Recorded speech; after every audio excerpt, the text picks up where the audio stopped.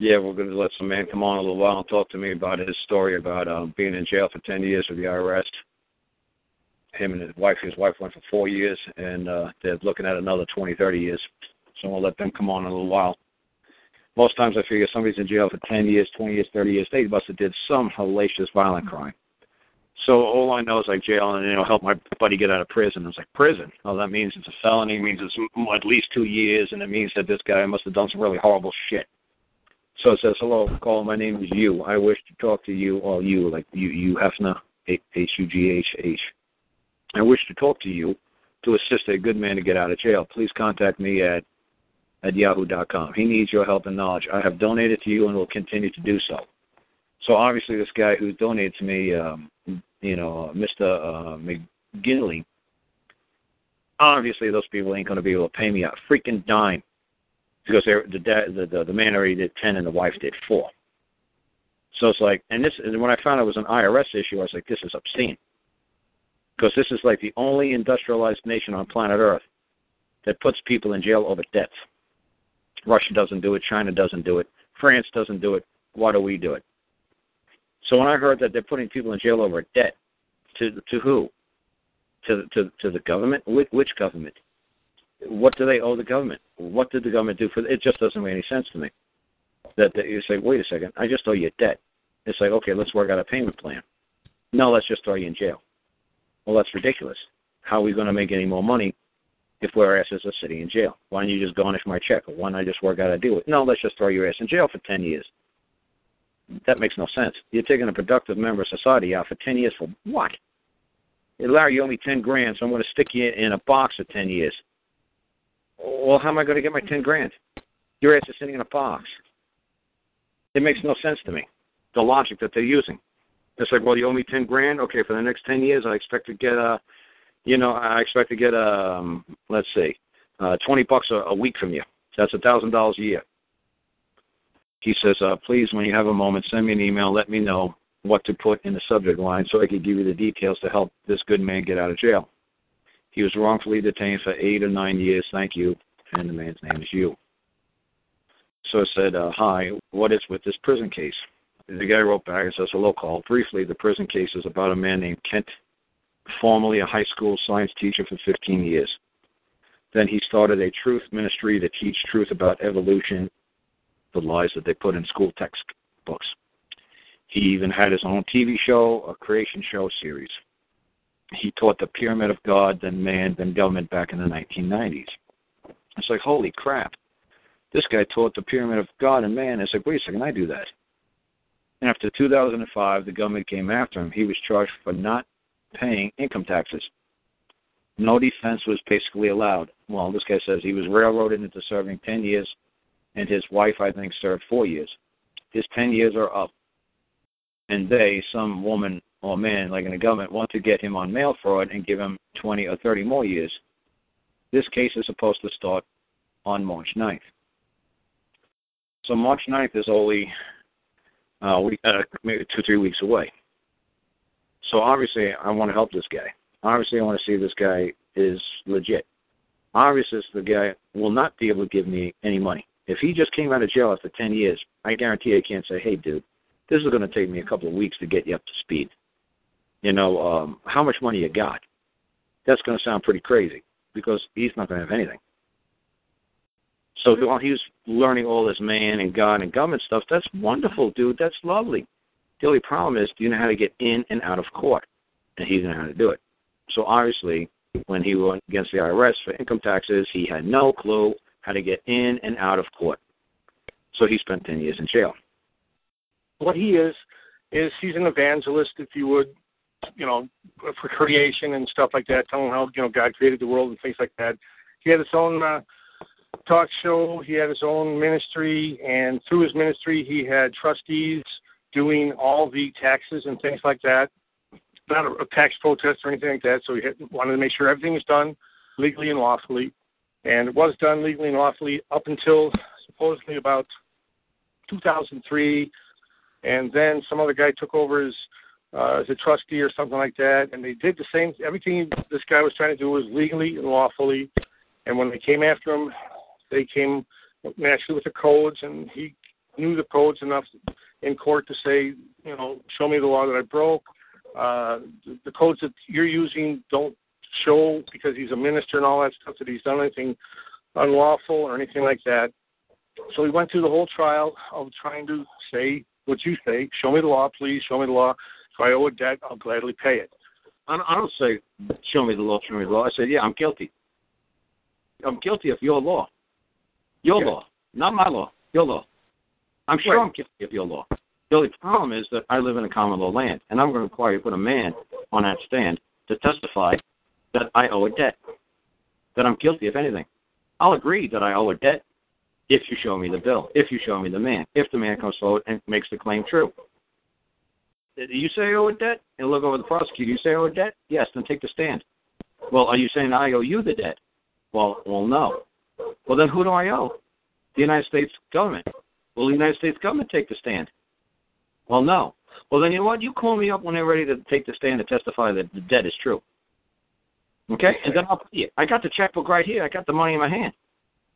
But somebody's going to have to verify that it's true. I'm not just going to pay because you said so.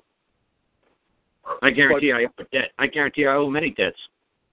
So I guarantee I owe dozens of millions or trillions of debts. Yeah, but who's claiming I owe the debt? Well, he says, okay, look, I tried to say last week on a show, the word for debt and guilt is the same word in German. So if you tell me I'm guilty, yeah, I am. I'm sure I am. I'm sure I owe debts. There's no doubt about it. I'm sure there's dozens of outstanding, trillions of outstanding debts that I owe mankind throughout the world for services or products that were delivered to me, and I didn't give them a fair and just compensation yet. Fine. Not a problem. Where is the man that's going to come forward and say, I failed to pay him, 22 years ago because he gave me air in my car tire? Exactly. Bring it forward and I'll pay him. We used every defense we possibly could, blah, blah, blah, and nothing seems to work. Dude, there is no defense against the IRS. That's their case. If you go into an IRS court and they call you defendant, you ain't got a defense. You've got no standing, you got no say, you got nothing. Let's not go back, tens of that. Let's just go back to Roman law. A debtor has no standing in court. A debtor has no voice. A debtor has no say-so. All a debtor needs to say is, I am a debtor. Can all the creditors come forward so I can pay the debts? That's all. Exactly. Because you can't argue with the creditor. Just bring the damn bill and swear that it's true.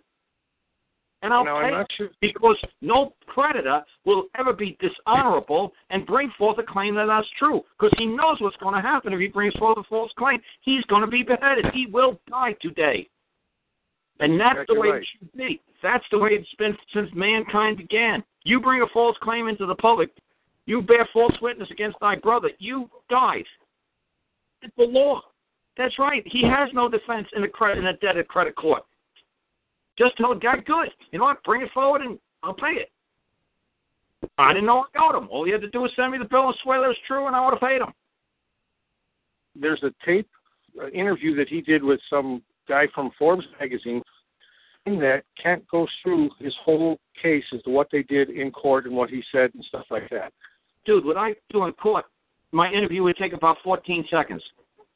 I gave him a notice, put about, 11, 12 words on it, and the judge said, how do you plead? I think I got the notice before the court. Everything I need to say is in writing.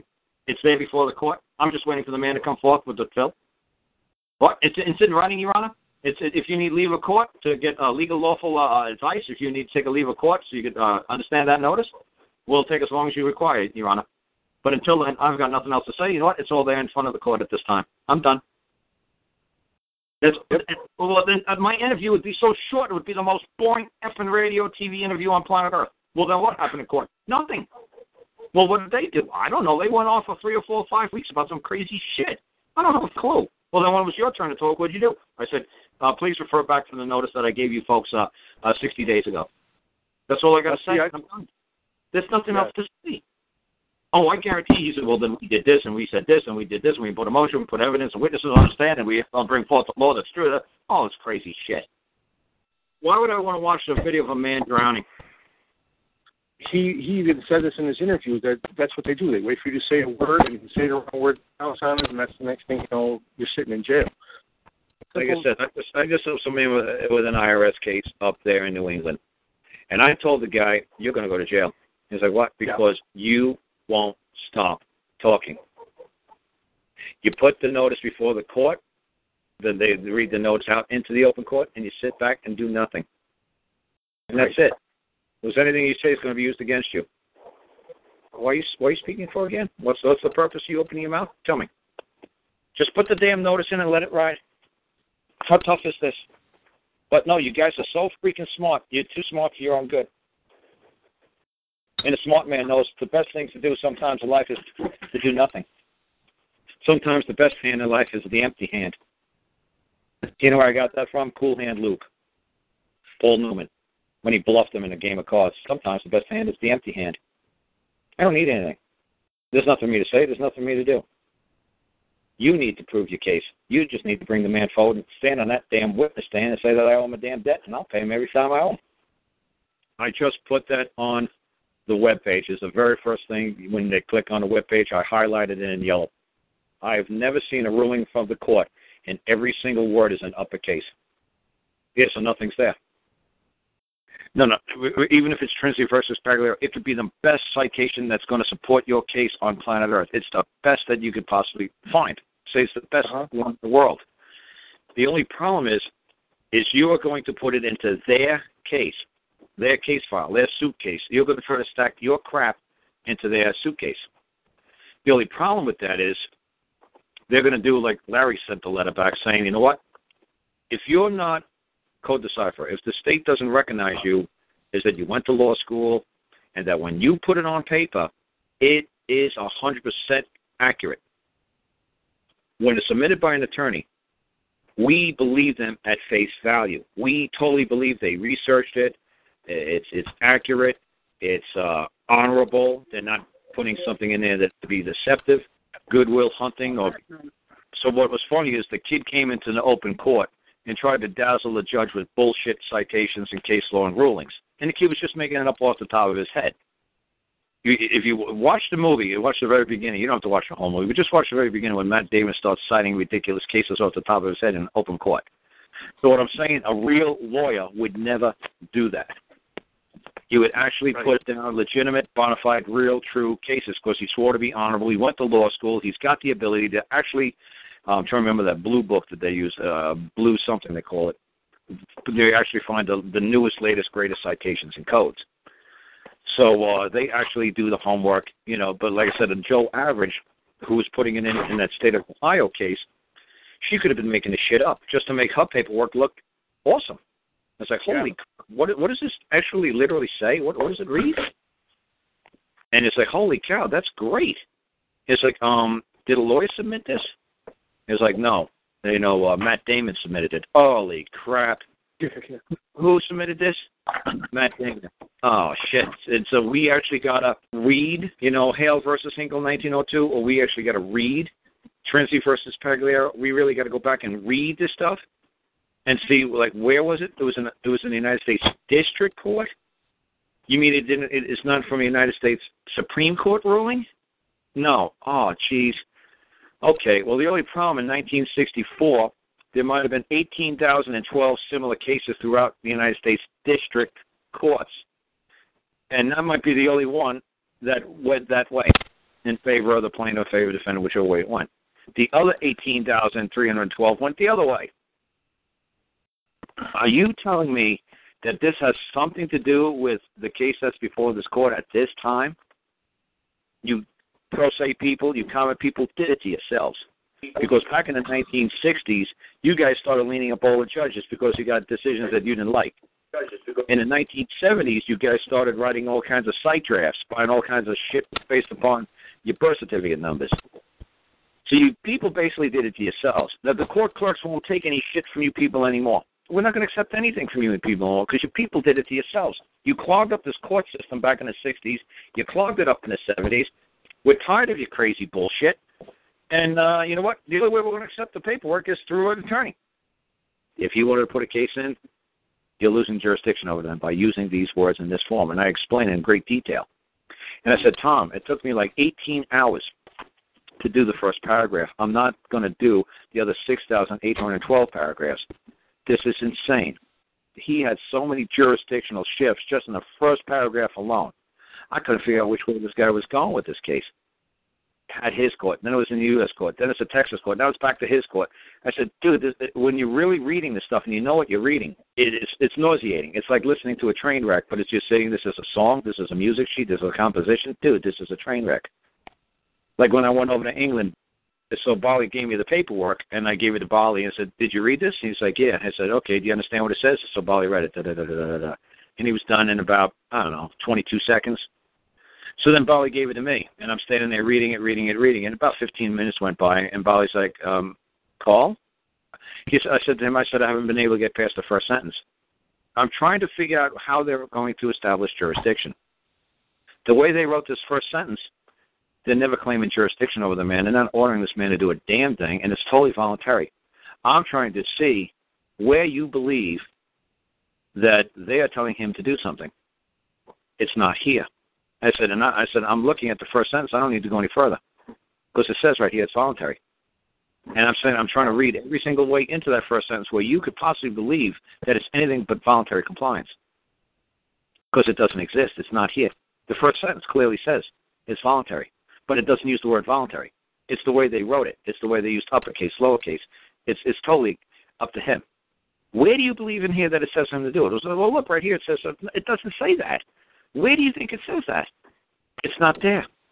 I said, you believe it's there, so you put it into reality. Nobody's telling this man to do a damn thing. Do you realize you're telling me that you do not have the jurisdiction or the control or authority to issue me the citation, but you did it anyway? And he was like, stood silent, then he shut up. It's like, he's like, yeah, because you just told me, even though we don't have control over man or what they do with their vehicles or their property, we still issue them citations so we can have some sort of control over man. Because man believes it. Right. But if man just read the damn law, he'd see that we have absolutely no jurisdiction or control over his movements or his property. And I said to Bali, where do you believe it says anything on this piece of paper that the county, the council over here, is commanding the man or ordering the man to do any damn thing with his property or the possessions upon it? He says, well, it doesn't say that. There's nobody's name on it. Nobody created this damn thing. Nobody's ordering you to do a damn thing. That's right. Rugby Borough Council is not a man. Rugby Borough Council doesn't have vocal cords. You believe that Rugby Borough Council county is telling you to do this. You believe it, so you make it true. You make it so. You fight and you argue over something that doesn't even exist. Until you believe it exists and you believe it has power and control, you manifest it into existence, you asshole. You're bringing it out of the second dimension and bringing it into the third dimension. You're manifesting it into existence. You're believing in it. You believe it's true. You believe you're witnessing it. You believe it has an effect on you. You're letting the stupid letter affect your blood pressure. It's dilating your pupils. It's increasing your heart rate. You believe this piece of paper has some force and effect on your third dimension, on you. I can see it. You're sweating. You're palpitating. It's a piece of paper with hieroglyphics on it, with a picture on it. What does it have to do with you? Walk away. Oh, well, I have to do something about this. Do what? It's like, dude, it's a dream. Get over it. It was a dream. It was a nightmare. Just get over it. Walk away. You know, and like I said, and I explained to people how to write back to whoever sent this thing. Like IRS sent it to me. It's like, oh, okay, Mr. and Mrs. IRS, thank you for sending this lovely correspondence, this letter. You know, how may I address you? Mr. and Mrs. IRS, how would you wish to be addressed? You know, I don't think we're formally introduced. Let me introduce myself. I'm a man. And who are you again? Nice little simple howdy-doody letters. Hey, how do you do, man? Lovely presentment. Lovely document. Lovely. But Mr. and Mrs. IRS, you know, I don't think we're properly introduced. And that's what I tried to explain to this guy, this Ernie Land guy, was that's who you want to go after. So he came back and said, well, some lady did testify, you know, about this, that, and that, and the other thing. I said, some lady doesn't mean nothing. Did you ask the judge, is she testifying? And he will tell you, no, she's not. Did you ask? Or do you think you just saw the woman testifying? Because when I went to court with my buddy not too long ago, I asked the judge a simple question because the bank's attorney was in the courtroom. I said, are you accepting testimony today? He said, absolutely not. And there you go. And it's like, well, then, The bank proceed, and you proceed, and everybody proceeds all you want, and I'll just save this for circuit court upstairs. I said, am I in a court of record? He says, nope. I said, good. He said, I'm in Nisi Prius court, a court of nowhere. He said, that's right. So no testimonies given today? He said, that's right. So nobody's here? Nobody's here. So I said, you know I'm present here as a man. He said, you're not noticed. I said, well, there you go. Thank you. There's nothing left for me to do. And he was being straight up honest. No, nobody's testifying today. So like I said, you know what? I'll file a case and I'll move it upstairs where I can give testimony, and when I summon them to appear, they're going to have to testify as well. He said, absolutely. That's the way you do it. I said, okay, thank you. Yep. And that's what I said to my friend. I said, look, anytime you want me to move the case upstairs, I'll go get the president of the bank, the man, the CEO, who's ever the controlling officer, who's ever in control of this little corporation, monster. I'll get him. Comes to appear. Yep. And he could testify it's true or it's not true. Because it was a very simple thing. It just said that the bank was called the plaintiff. It said the plaintiff was at the auction and it was the highest bidder. And I got 5 human beings that have no vested interest in the outcome who could swear in open court, because I walked around and I talked to the people at the auction. Look, if you bid on this man's house and you win, why don't you just let him stay, charge him $500, whatever, $1,000 a month, they'll pay you. So when they said, well, does anybody bid? And I said, yeah, I bid $1. And they said, well, that's not enough. I said, okay, well, how much is the starting bid then? They said $73,000. I said, you ain't going to get that in anybody's lifetime. That'll never happen. Nope. So obviously when they put the paperwork into the court on line 7, it said the bank was, the plaintiff was the highest bidder at the auction. And and like I said, a case just like that got overturned down here when they said a couple of years ago the bank did the same stunt, and the husband and wife said, no, there was no bank representative at the auction. There was no bank at the auction. We were the highest bidders at the auction. Then the clerk of the county told me, he said a similar case happened like this a couple of years ago, and yes, they overturned it. So I said to my buddy, well, anytime you want the sale overturned, you just let me know, and we'll file the paperwork and we'll do it. They're moving him around now, a county jail, because he was in a federal. They're moving him around in a county jail until this next trial comes up.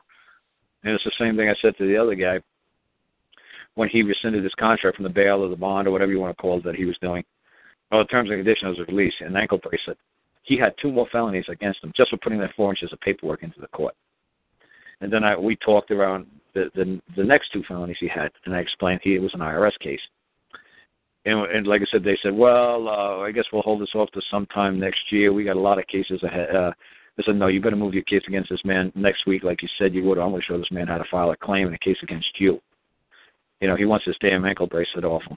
And he's like, well, he's got to have to wait to try. I said, look, I'm going to show this man how to modify terms and conditions of his release. And I'm going to show this man how to move a claim against you for failing to move your case, or failing to prosecute. It's got to be a timely case, fair and speedy trial. Yeah, I'm going to show this man how to move a case. If you don't move it like you said you're going to move it, you want to delay it, but still restrict his movements, oh, no. We're not playing this. I wrote 3 notices for the man. I said, mail this one today. When they answer you in a day or 2, mail this one. When they answer to you in a day or 2, mail this 3rd one. And that should get your ankle bracelet off you, at least. He called up my show about a week or 2 later, says, well, how did it work? He said, well, they answered the 1st one. That's great. They answered the 2nd one. I said, well, that's great. They answered the 3rd one. That's great. He said, they answered the 4th one. I said, 4th one? Why 4th one? I said, I gave you 3. I said, what does it read? Greg, like a free man, require you to immediately order you to remove this ankle bracelet from my ankle. I said, holy cow. And he's like, I'm going to charge you like $1 a day or for every minute that you don't. Right. Holy. I said, dude, I just got those felonies taken off you. What are you effing mind? We were told by the attorneys that they listened to my show. So, like, the prosecutors and would like to know how to deal with your paperwork. You got millions and millions and millions of persons that have no idea what the hell I'm doing. So when you see 1 or 2 man paperwork that comes through here, throw it in the waste bin and just move on to another case that you can win easier. Because persons are morons. Persons have no effing clue with who they are and where they stand and what their status is. You don't need me to address this to a convention. Just tell them. You see the word man on there somewhere, 2-3 sentences done, run like hell. if you bring this stuff out into an open court, into an open forum, and you challenge men, and this starts picking up speed, you're going to do your own demise because you're bringing it into the public. Right. I said, right now, this isn't very well known in the public. I said, go ahead and do this and have some man win and have some guy who's a newspaper reporter listening to this. The newspaper reporter is going to get curious and say, what the hell just happened? And he's going to say, you know what, I think there's something to this. So the best thing to do is just walk away. Yes. And don't try to prosecute a man. Just let it go. I said, and that way, this my stuff that I'm doing won't pick up any speed. It'll have to be like me telling one person at a time and teaching one person at a time. Now I put in a claim, and of course now they're trying. Everything has changed. They're trying to back off. They're trying to do this and that. Now they haven't answered my notices. Threw me in jail for contempt because it was my fault.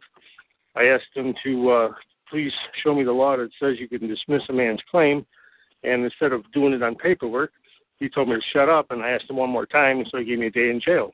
That's fine. I taught you a lesson. Yeah, you're not speaking to a man. Yeah. You didn't convene your court.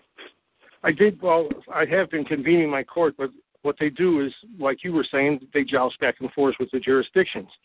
So I have to joust back, and then... Forgot to ask who the hell you were talking to. You forgot to ask who was addressing you. But what I did do was, when he gave me the criminal contempt, I told him, well, if you're going to put that in order, please put it in order for me because you are speaking to a man and you are a man. If you're going to order me, I'm going to ask for compensation once I carry out your order. Well, that's great. He gave me a look, and I'm going to give him a bill for the 24 hours I spent in there. So. Oh, he just gave you a look? He didn't say anything? Nope, didn't say a word.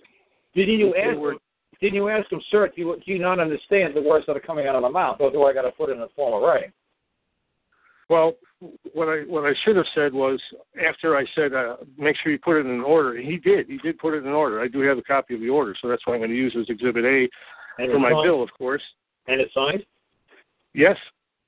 And it's signed with his name? Yes. You know how the signatures are, whether or not they're stamped, I'm not sure. I don't think it was a wet one. Yeah, well, that's okay. As long as they could, like I said, as long as he admits that's his signature fixed upon that paper. Yes. That's all that matters. A seal, it could be a thumbprint, it could be anything. As long as he admits that's his mark. That's all. So I've got a notice into them because, like I said, he was trying to dismiss my claim, and what happened was... He can't. No, he didn't dismiss your claim. He can't. Right, exactly. He's trying to. He's saying, I'm dismissing the plaintiff's claim. Well, there was no plaintiff here. It's a man. So, still, you were talking for something that doesn't exist. He was addressing the plaintiff. He wasn't addressing you. It's just like if you were a guy on the third balcony screaming, you can't dismiss a plaintiff's claim. He says, whoever said that, hold him in contempt of court. You don't understand what he was doing.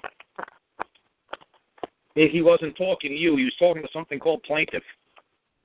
Yeah, I had to keep correcting him. No, you can't correct him, dude. He's talking to the plaintiff. That's like a guy yelling out the third balcony, Judge, there's no plaintiff here today. This is what I mean. Can't you see? Sit in front of you. It's like, who's yelling from the balcony? Who's that dickhead? Yes, you shut your mouth, and you let your paperwork work for itself. And then you could send him a letter saying that I think he's moved in error. I think he wasn't aware of what was going on that day. You don't stop your mouth in his courtroom. You don't do it. As far as he's concerned, it's his courtroom. If he's addressing a plaintiff, that's something under his control and jurisdiction. That's something subordinate to him. Exactly. He's not addressing a man. You put it in writing and you shut your mouth. As soon as Bali turned to look, don't react, don't smile, no heartbeat, no raised eyebrows, no flared nostrils, no huff, no puffs, no cracking of the gums, no snickering, nothing. I don't care what they feel on that side. Do not bring them into existence. Do not acknowledge they even exist. The barrister realized, man, all his shit, nothing was working. There was no objections coming from our side, nothing. Hindis hate Punjabis and Punjabis hate Hindis. Because they kill each other. They've been killing each other for centuries. They hate each other. Punjabi bodyguards killed Indira Gandhi, Hindi. Yes. So they hate each other. They'll always hate each other.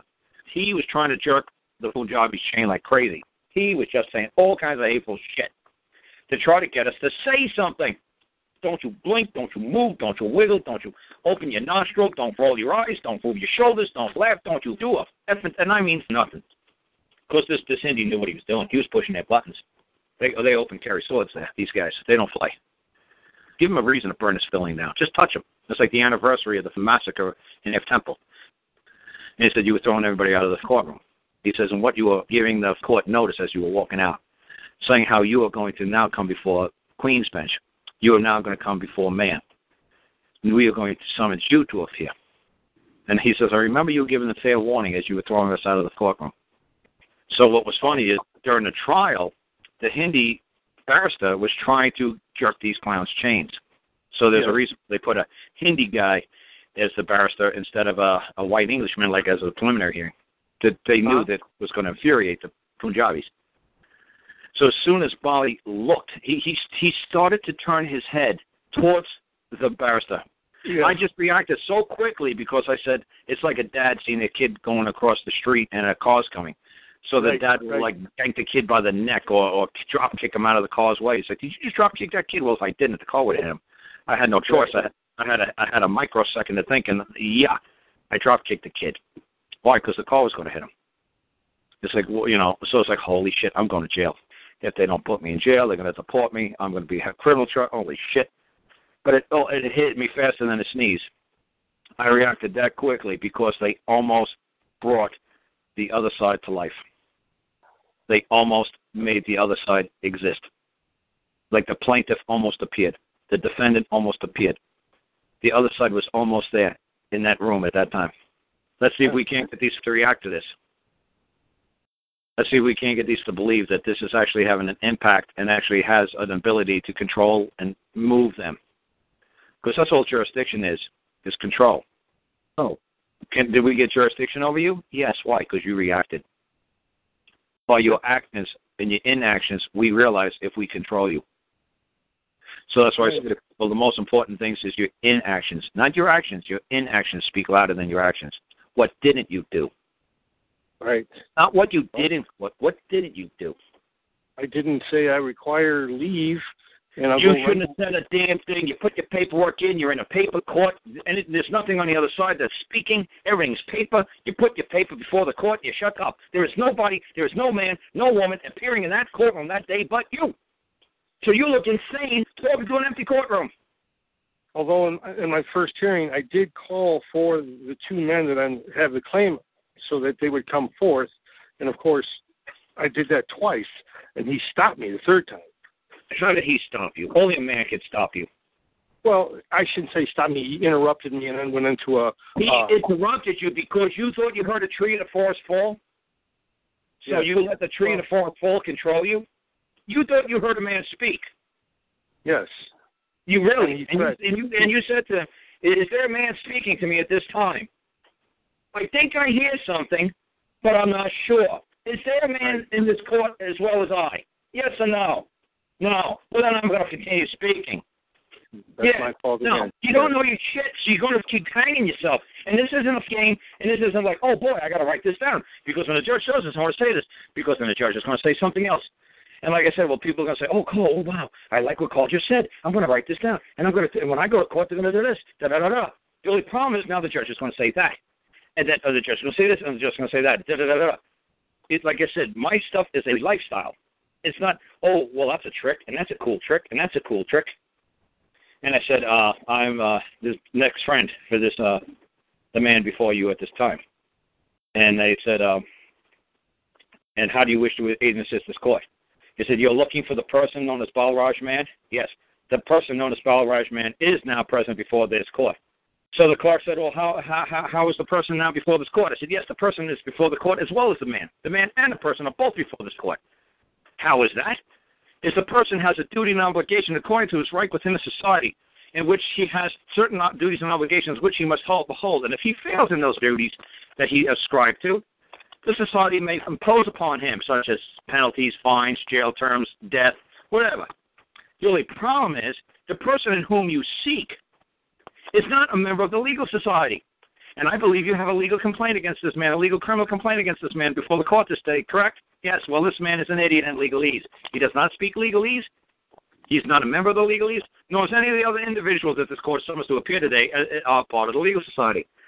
Thank God their skin is brown. It's going to make my job a lot easier to prove to this court that they are not proper Englishmen. They have no duty and obligation to act any way in any manner that your society subscribes because they did not subscribe to your society. They are Punjabi. I guarantee if they violated or committed any crime or act against the Punjabi society, they will be dealt as such. I said, but you have no jurisdiction or control of Punjabi because he is not of your society. They are idiots when it comes to legalese. But yes, the person that you seek before the court, yes, but a person of the Punjabi society, not of the legal British UK Crown society. Yes, they are persons, but not to your society, to their own society, which they have done no wrong. And I said, there is no man that's going to come forth to this day and take that stand and testify that they have done anything wrong to any man of any society. Persons, yes. Man, no. And this is a common law land? Yes. Then they evoke the right to have the man come forward and move their case against them. And that will never happen. So are they guilty as charged? You better believe it. But are they guilty of doing anything wrong? No. They owe no debt to no man. And they have no debt to the Crown because they can't be guilty. They can't hold a debt to the Crown because they don't even know the rules, the bylaws. They don't subscribe. There's no document that's going to prove they're a member of the legal society. So then the judge was like, and who are you again? He's like, my name is Carl Lentz. He said, I'm from the United States of America. I hail from the United States of America. No, I'm not from it. I hail from it. Yes. He says, and how do you spell your name? And it's like Karllentz. He said, okay, Mr. Carl Lentzy. I said, okay, Lentz. Z. He says, oh, Z. Yeah, Lentz. He's like, yes, Carl Lentz. He says, have a seat next to your friend, sir. So I was in a peanut gallery, but I jumped up and said, oh, no. The judge was like, if the person is known as this, and this, and before the court will reconvene. When's the next time we have an indictment? 6 months. I said, oh, F no. And he's like, what? Oh, F no. There's the person's here. I can testify to that. There's a person here known as Balaraj, man. You are a person of the Punjabi society. You are a person. But you're not a person of the legal society. The Crown is bringing you before the court, not the Punjabis. You owe no duty and obligation. And then I realized, you know what, this is a lifestyle. It's in you. You know how to act in public. You were raised properly. You know how to perform. You know when you're dealing with a man. You know when you're dealing with your servants. And you know when you're the king, and they can tell when you're not the king. And they can see that you know your shit in a half a heartbeat. You flap your gums like you did in court. If I was the judge, dude, I'll hold you in contempt of court until you get it out of your system. You come back into court and open your mouth again, see what's going to happen to you. I'm going to get it out of your system one way or the other. You're going to learn how to act in public. Mommy, Daddy didn't teach you how to act in public. I'll teach you. Well, yeah, and that's what he told me in court. Stop doing what I'm doing as far as bringing forth my claim. Right. So, it's not that time. It's not that time. The judge realizes my claim is there before the court. He realizes it. He sees it. He knows. What's the claim I made before the court? Just bring a man forward, and this is over. But it'll never happen. So you're going to have to discharge whatever they're bringing into this court based upon my claim that they've done no wrong. I said, look, if this judge calls you a bunch of idiots, at the end when the ruling comes, you're going home. If he says you're competent, you're fried. So pray that he calls you an idiot. And I said to the Punjabi interpreter, however you have to describe to these people in Punjabi, idiot, tell them not to react negatively, to smile. Then whatever derogatory word you got to use about the word idiot, it's a wonderful, beautiful thing to be told that in legalese. In street language, it's a slap in the face. In legalese, it's a beautiful word. He realizes they're strangers. They have no duties and obligations as a stranger, as a guest.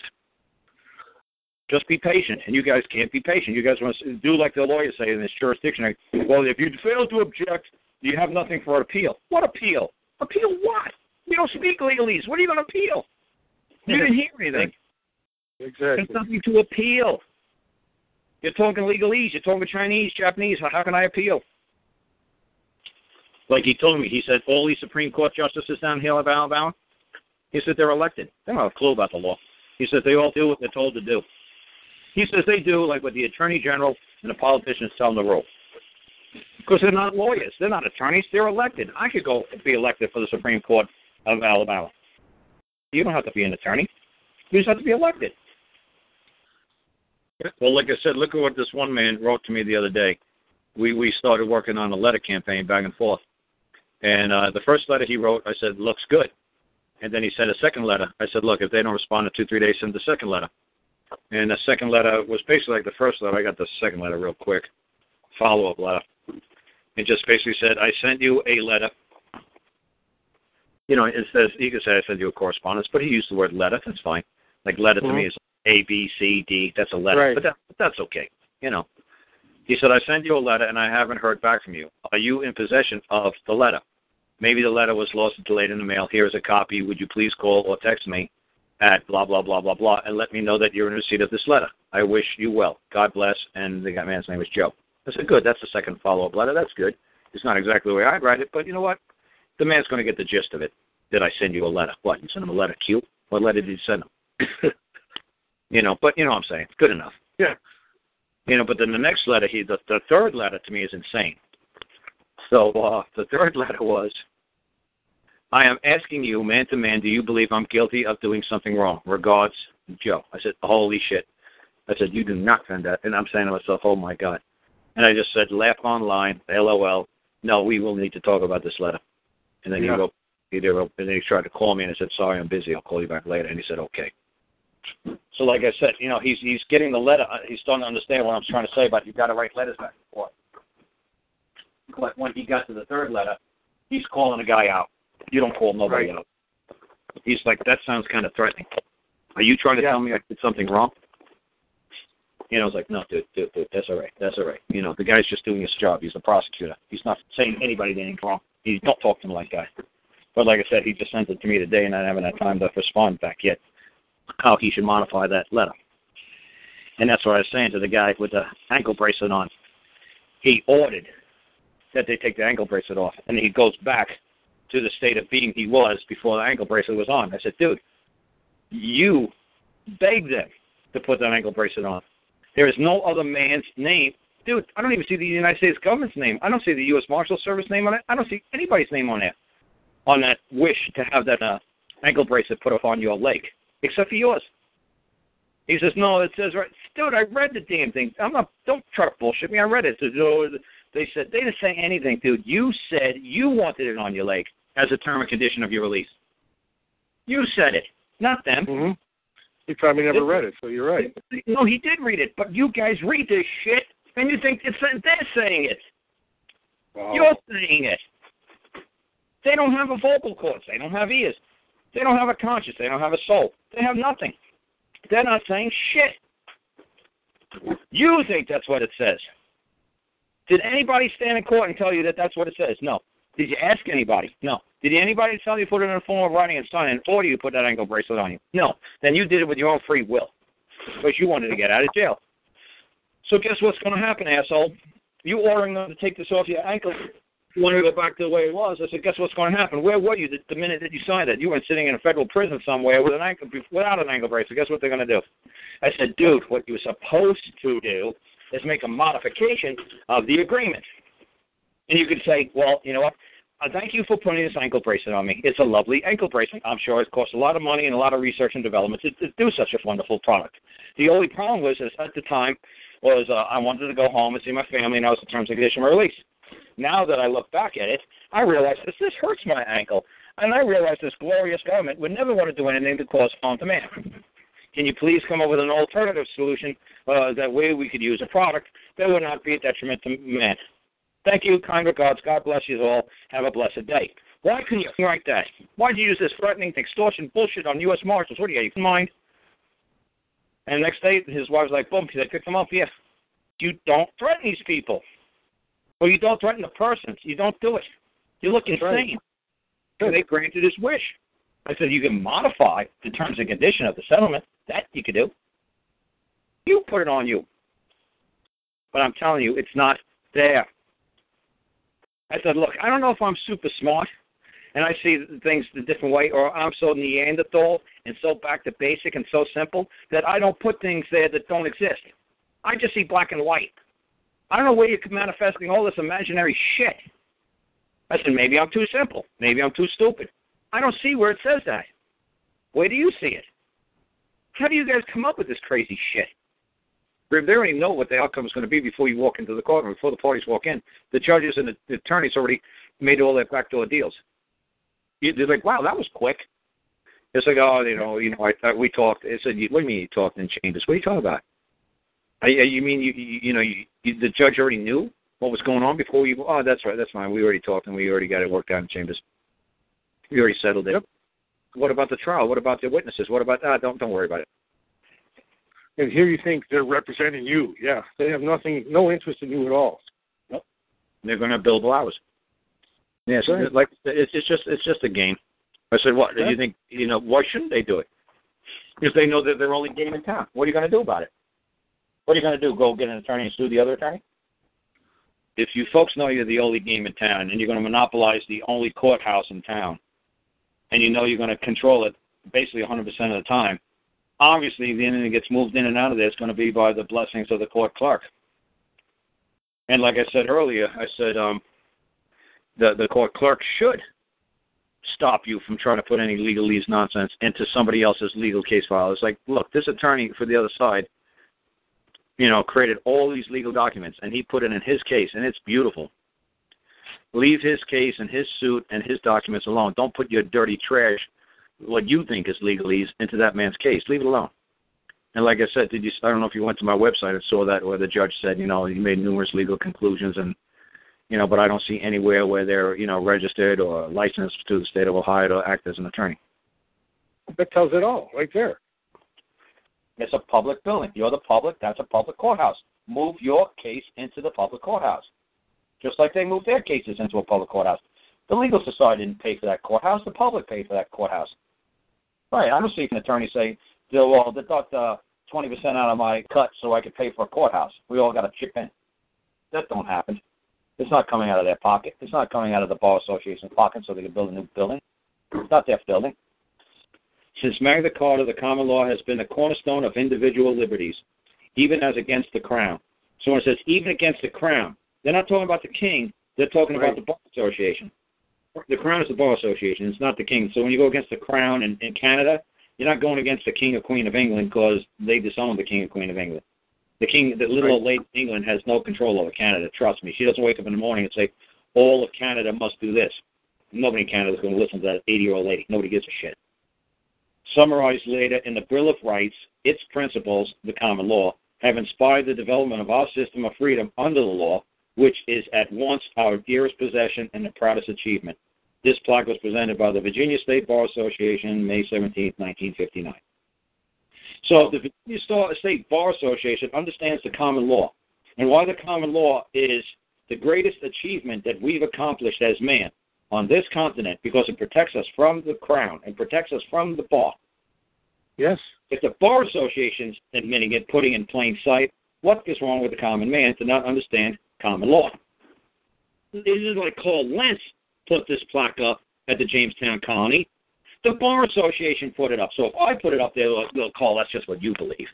That's what you believe. You believe the common law was established here upon this continent to protect us from the crown, the Bar Association. That's just your belief, Carl.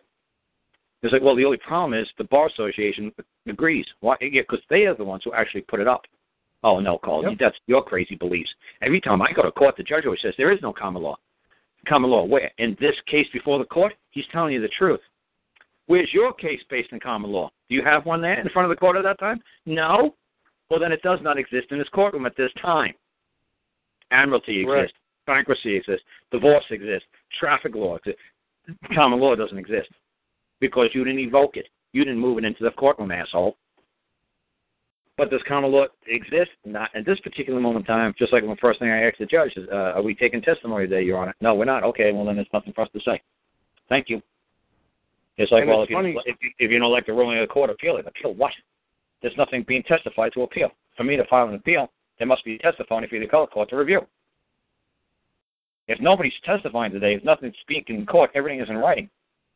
I'll just move a claim against what they wrote. And what they wrote on line 7 was the plaintiff was the highest bidder at the auction. So that negates everything from 7 under is void because that's fraud.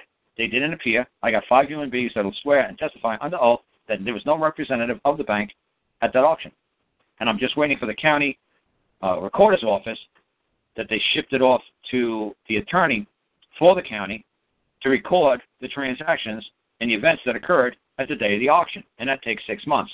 6 months hasn't passed since the auction, so we're going to have to wait for the attorney report and review of what transpired during that auction on that day.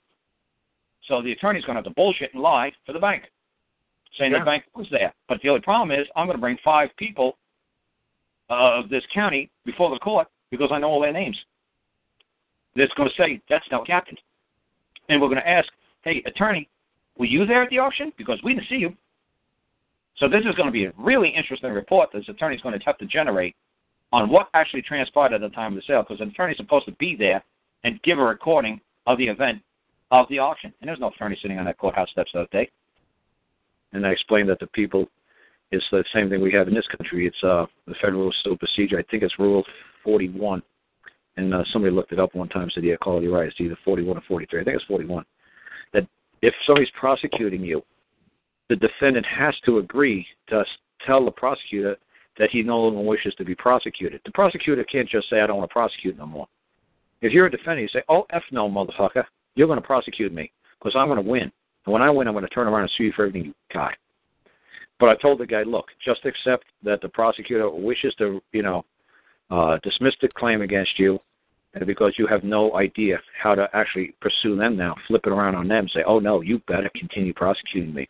Because the minute you stop is the minute I start, and I'm going to win. And when I win, I'm going to come after you, and I'm going to own Australia. So you just go ahead and just F with me. Go ahead and try to stop. You better keep pursuing me. But this guy Felix was like, look, I just want them to stop. I said, well, then just sign the confirmation letter. So he emailed me all the confirmation letters. He emailed me all that stuff. But like I said, her kid went to jail at 17 years. Well, didn't go to jail. Got arrested at 17 and pled guilty to having a joint in her pocket. Now the kid's in jail now for whatever. She's 22 or 25. Yeah, whatever. It's not that she had the joint in the pocket was a charge that could lead up to 5 years in prison. But everybody knows, look, that's a tiny amount. Who cares? It's just a little. She's a 17-year-old girl. She's experimenting. No big deal. Just plead out. Stay clean for a year. Behave for a year, and it'll be gone. So everybody just signs, yay, let's sign that plea agreement. Our class says, yay, let's sign a plea agreement. Yeah. Well, if he gets a speeding ticket, he spits on the sidewalk. He really pissed a lot of cops off in North Carolina by putting that blue light on his dashboard and pulling him over all the time. So the first time he does anything wrong, just like Darlene's kid, the first time her kid did anything wrong, it's 5 years in jail. These plea agreements sound wonderful, just like the judge warned me in North Carolina. He says, look, he said this to me right in open court. He says, you got any other state you could live in? He's like, well, I got folks in Virginia, Florida, New York. He says, pick a state and leave. I said, why? He said, because you're on 3 years unsupervised probation. He says, so what that means is if you get caught speeding or any violation whatsoever, if you do anything, he said, it could be spitting on a sidewalk, it could be failing to stop for a stop sign, anything whatsoever in the state of North Carolina. I don't care if you did 2 years and 355 days or 353 days. You got 354 days in the year. You got 1 day to go, 1 minute to go, and you did your full 3-year probation. Well, you did your 30-year probation, and you're up to year 29 and 1 more day to go. What's going to happen is if you get caught with any kind of violation, it could be the simplest violation. He says, what's going to happen, you could be on the other side of the state and get a speeding ticket or a stop sign violation. They're going to run your background check on you. They're going to find out you're on parole or probation for this moonshine. They're going to arrest you. They're going to take your truck and whatever tools you got, and they're going to impound it way out on the other side of the state. Then they're going to haul your ass here in a bus back over here to this county. And we start from day one. You get charged again with a federal felony. It's not down to a state or local misdemeanor. It's going to go right back up to a federal felony. You're looking at 3 years in prison, and you're looking at a federal trial, a United States District Criminal Court trial, when we solved it here. So do yourself a favor and go to Florida. I said, or he said, or Virginia, or wherever he said you go. I said, well, it's wintertime. I might as well go to Florida, because it's cold. I don't want to go to Virginia or New York. He said, well, fine. Wherever you go, God bless you, and have good luck. I said, well, what happens if I go through a stop sign in Virginia? He says, I dropped it down to a misdemeanor. It's not extraditable. He says, we're not going to extradite you for a misdemeanor. Yes, when the cop pulls your Social Security number up. Yes, when he pulls up your name, he's going to see that you're on parole for a misdemeanor. He's not going to hold your ass from Florida all the way up to North Carolina. But if you do anything in North Carolina, even though it's just a misdemeanor, we will hold your ass back here, and you're going to start all over again. And all that good time that you gave us, and you paid $300 fine, you could be up to $295, or say it was like a $30,000 fine, you paid them $29,000, it goes back to zero, like you never gave them a dime. And if you did drug and alcohol classes that they had you make you do, 6 months of drug or 6 months of alcohol class and 6 months of anger management, all that shit gets wiped off. And if you enter a plea deal again, you got to do the 6 months alcohol again, 6 months of drug assessment, 6 months of in-house, and 6 months of this. He says it's just a racket. It's just going to be a vicious circle. So when this guy said Rod Class is not in jail, yeah, whoopie-doo, buddy. Did he sign some sort of plea agreement? He did. He took a plea, and then he got for proceedings held before the judge, sentenced 2-9-15. Rod Class, count 1, defendant sentenced to time served 24 days incarceration, followed by supervised release, period of 12 months, and an assessment of a $100 fine, $250 imposed upon status of defendant, supervised release. And then he just filed a notice of appeal on the 13th. That was on the 9th. So he pled out and then appealed,